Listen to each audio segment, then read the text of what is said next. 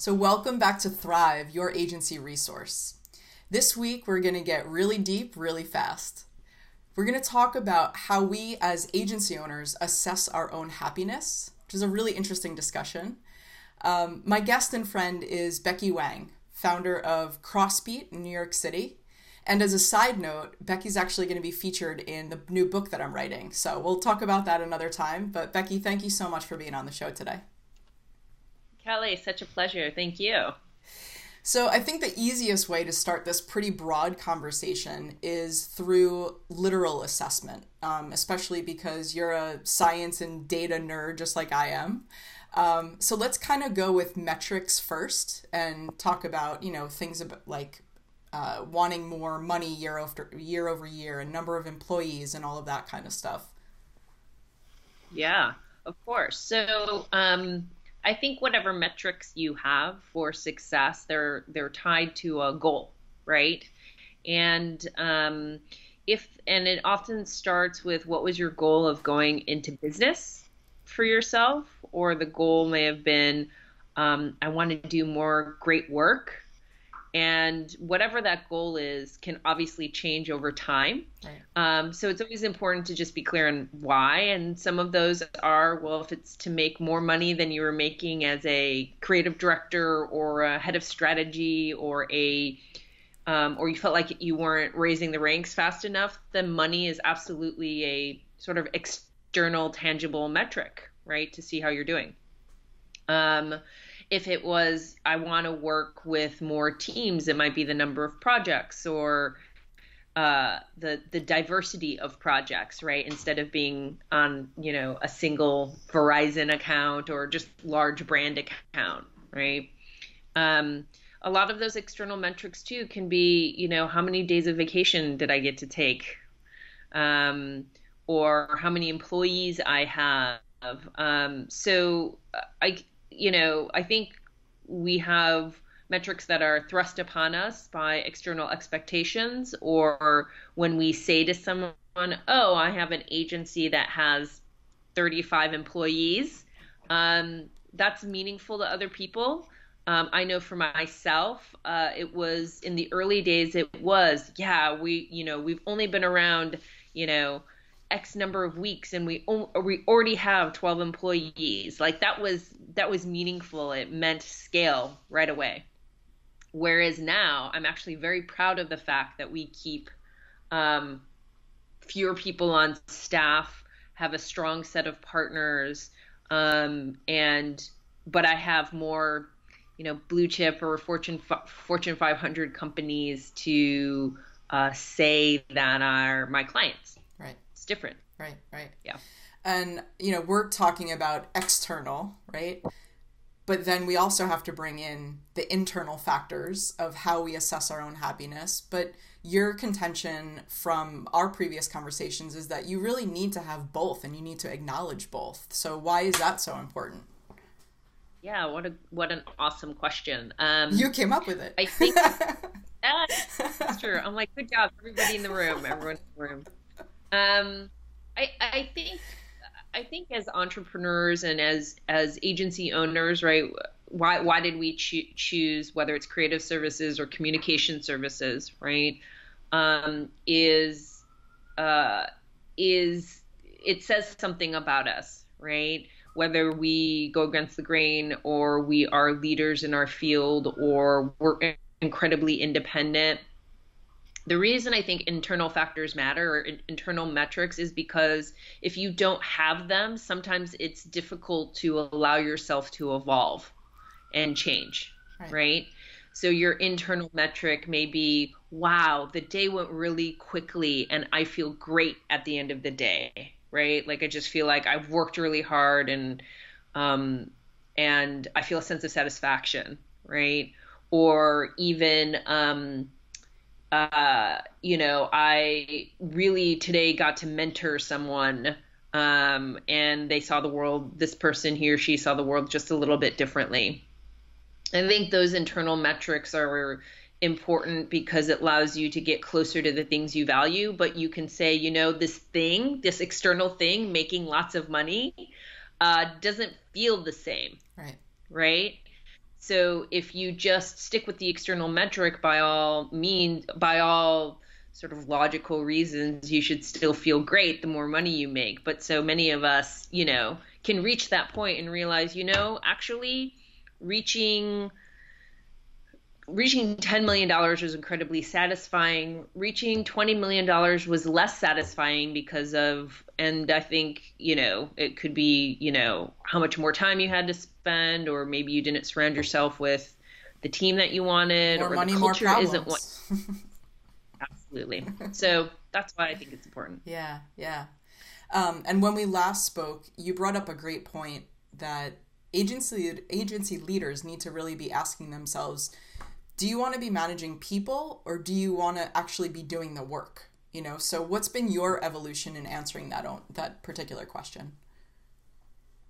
Yeah, I think that's for me in the early days, doing creative work that could be attributed to my name was much more important. And what I realized was that it was never attributed to me. Every time I ran a team, there was always, there was a technical director or a art director or a UX strategist or designer who contributed to it. And what I've realized was I thought I was one thing. I thought I wanted to be an individual contributor. And yet in the framework of leading teams, not even starting a business, but leading teams first and then starting a business, realizing that actually, no, I really enjoy that process. And I could never really attribute it to my name, though I could attribute it to Crossbeat and say, yeah, Crossbeat made this, but that I really love the sort of partnership feel to it. And so, of course, it was never going to be just individual contribution. That's not true for everyone. A lot of people can be individual contributors and be the best creative director or best creative technologist and not have to be the one that was leading it. Right. What I discovered in the process was, as I was putting these teams together, it was actually more interesting for me to run the business. Because I think when you run a business, you start to think about things as, well, does this really work? And what I mean by work is, did it make more money, but did it work as a thing that inspired conversation or something that inspired beauty? More importantly, I realized that I actually liked working with the same people, or I liked the fact that I could see how different people added to the team could change the outcome. Right. And that, I think, is about running a business. And running a business it is about optimizing. It's about saying, okay, there's a market. I sell to those people. I market to those people. I serve those people. But I also have to take care of my employees and make sure they stay and understand the true cost and value of their labor. And that's very different than coming up with awesome taglines. Yeah. Right? Yeah. And I think you really have to like that process.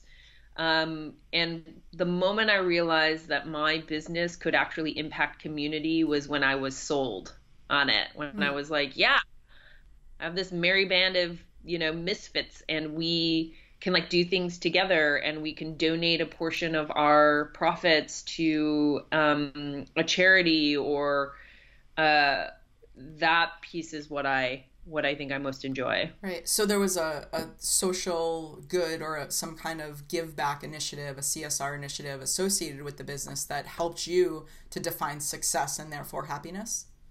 Yeah, for sure. Yeah. And also just taking care of people, not just clients.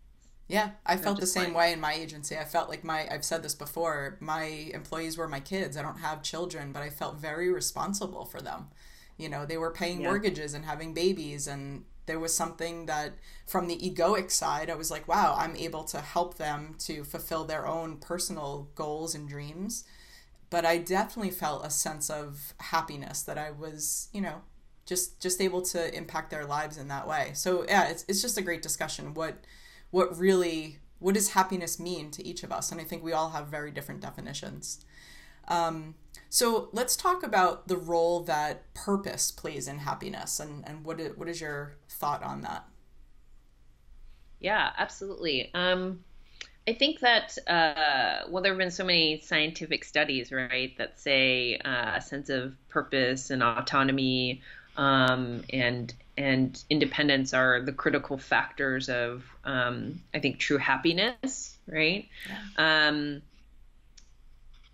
For me, purpose can function on multiple levels, right? I realized one day, actually not so long ago, that I was fulfilling my larger purpose, even if on a smaller scale, I sometimes felt like, oh, I'm spending too much time doing accounting or things like that, right?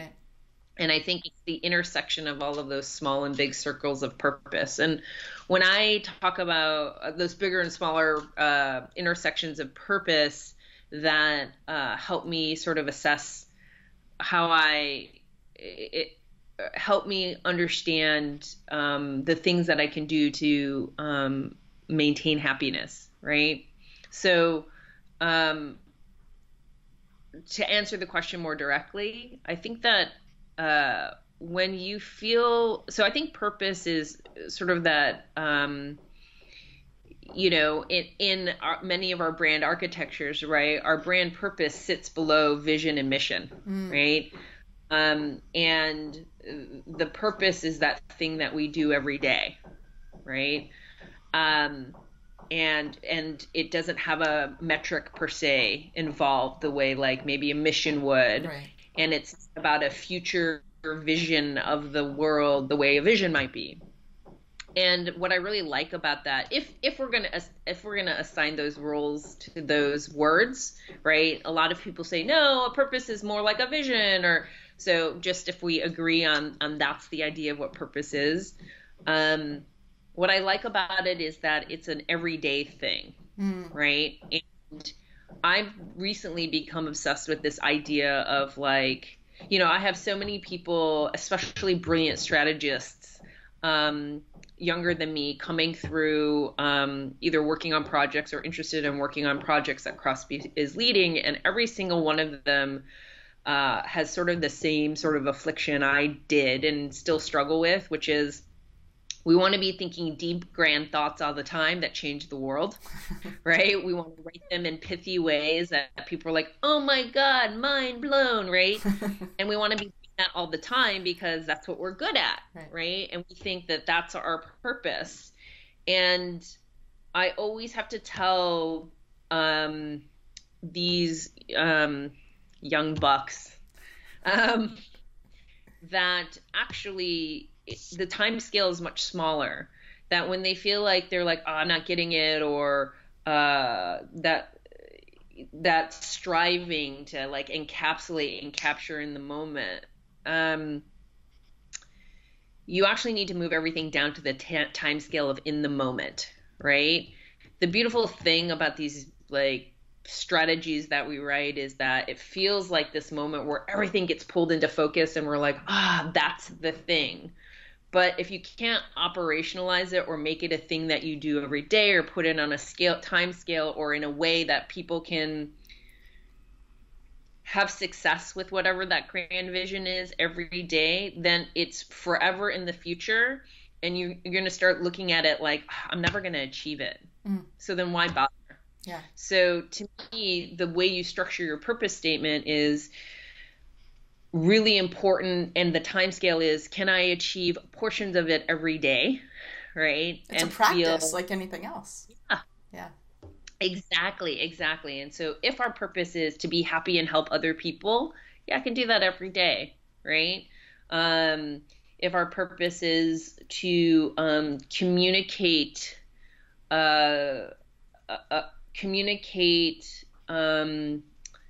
whatever for the benefit, communicate a brand story for, to help that company make more money, but to also resonate in customers' lives, right?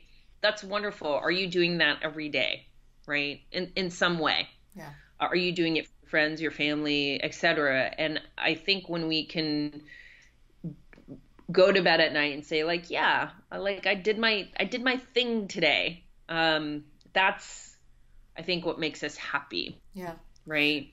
And I also think that it's bigger than what we do for a living. It's bigger than our livelihoods. You know, it has to be, because when people die, they don't talk about, hey, so and so worked for 30 years at this company. They don't even mention what they did for a living. They mention their family, their friends, what they did in their community, volunteer efforts. They talk about who they were. And so I tend to think of purpose a little bit differently. Maybe not differently. I just think of it as bigger and almost potentially pulled apart from the work that we do, or our careers. I think our careers can be part of that for sure. They can be a portion of it. They can be a part of the puzzle that all fits together with purpose. But I look at purpose as, if I'm not being driven every single day, like you just said, toward this thing that makes me happy on a really deep soul level, like, what am I doing? So it makes me question a lot. I really love that. And I think that that's when, this is a strategist in me speaking, right? So when you talk about what's that thing that I'm achieving every day and to what end, I think vision becomes really important, right? And then that's where like some of these metrics come in, which is I have a state in mind for the things outside of me that I want to achieve, and what are the ways that I can do it with all of me, right? So how do you treat your interpersonal relationships, right? Or like, how do you take care of your mind, body, and spirit, right? Like there's, what I'm saying is I 100% agree with you, right? And as agency owners, I think we often think, oh, it's all in the context of work and it's all in context of the business. But I think when we think about it in the way you're describing, those employees you have could decide that in their purpose they need to leave, but that doesn't, if you don't say goodbye or allow them to fulfill their purpose and understand that their purpose for now is taking them away from you, right. If you're able to meet it with, I think, this like open sense, they could come back. That's actually one thing I learned at Droga 5. People would always come back to Droga, and I'd be like, that's so fascinating, right? Like, how is it that he was able to achieve that? And I think part of it is because his purpose was deeper than, make Droga 5 the biggest agency in the world. I think he really wanted to work and nurture creative talent, right? Right. Yeah. So as we start to wrap up a little bit, I'm actually wondering about the thing on my mind is, does geography play any part in happiness or assessing our own happiness? I mean, you and I are both New Yorkers. I wonder, would this be a little bit of a different conversation if you were living in, San Diego or Denver or, just somewhere other than New York? Yeah. I mean, I think it depends obviously it depends on every individual. Yeah. What the answer to that is. I think for me personally, if I lived on the West Coast, it would imply that I had different priorities for myself, but that's not true of everybody who lives on the West Coast. So I just want to be super clear, right? Right. Like, it's not the place, it's in that place. Right. I mean, I love the hustle and bustle of New York. I love there is forever a stream of cultural and intellectual activities, really oceans of experiences to plug into. I really, really love that. Yeah. I get burnt out on it sometimes and think I really need a place upstate. Come on over. Yeah, right. So yeah, and I think that we in New York bounce off each other on what success looks like, right? To bring it back to what our original circle, our original conversation. What I found, having now been here more than 10 years, is there's a sub-community of successful entrepreneurs where they have foregone the cost of infrastructure, of supporting many, many employees, because they recognize that the people that they really want to work with don't operate on a paycheck system anymore. Right. Right. They work on an entrepreneurial system and want to have the flexibility to go in and out. So yeah, maybe that's part of happiness also, just in terms of creating a different livelihood, a different approach to how you bring in money. You need to bring in money to live. We all do, right? But yeah, I think that there are just more creative solutions. I was watching, what was it, Master Chef Junior the other night, and the little boy said, I either want to open up a restaurant or I want to be a food blogger, and go around the world and be a food blogger. And I thought to myself, this 8-year-old kid, that's amazing. Like, in his mind, he doesn't have to be a doctor or a lawyer or a firefighter or those traditional paths, right? Or the things that we thought of when we were young. Now, this 8-year-old kid says, happiness to me would be going around the world, tasting food, talking to people, writing about it, and sharing that with others. And like, I don't know, it just hit me in a way that it's just interesting how we have such creative solutions to how we live and how we really live our purpose. Yeah, absolutely. And what I love about the way he said that too was it was something he did, not a label.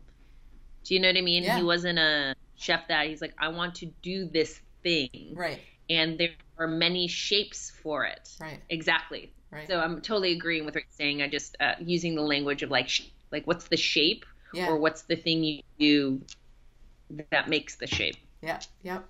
Well, Becky, I'm so grateful for our conversation today. I think this will really resonate with a lot of people who are maybe starting to question these things in their own lives as agency owners. So thank you so much for taking the time to talk. Thank you. Always a pleasure. Hope to see you soon. Okay. This episode has been brought to you by Workamajig, the #1 creative agency management software. Show notes at thrive.workamajig.com. Find out how your creative agency can become more productive and more profitable. Schedule your demo at thrive.workamajig.com.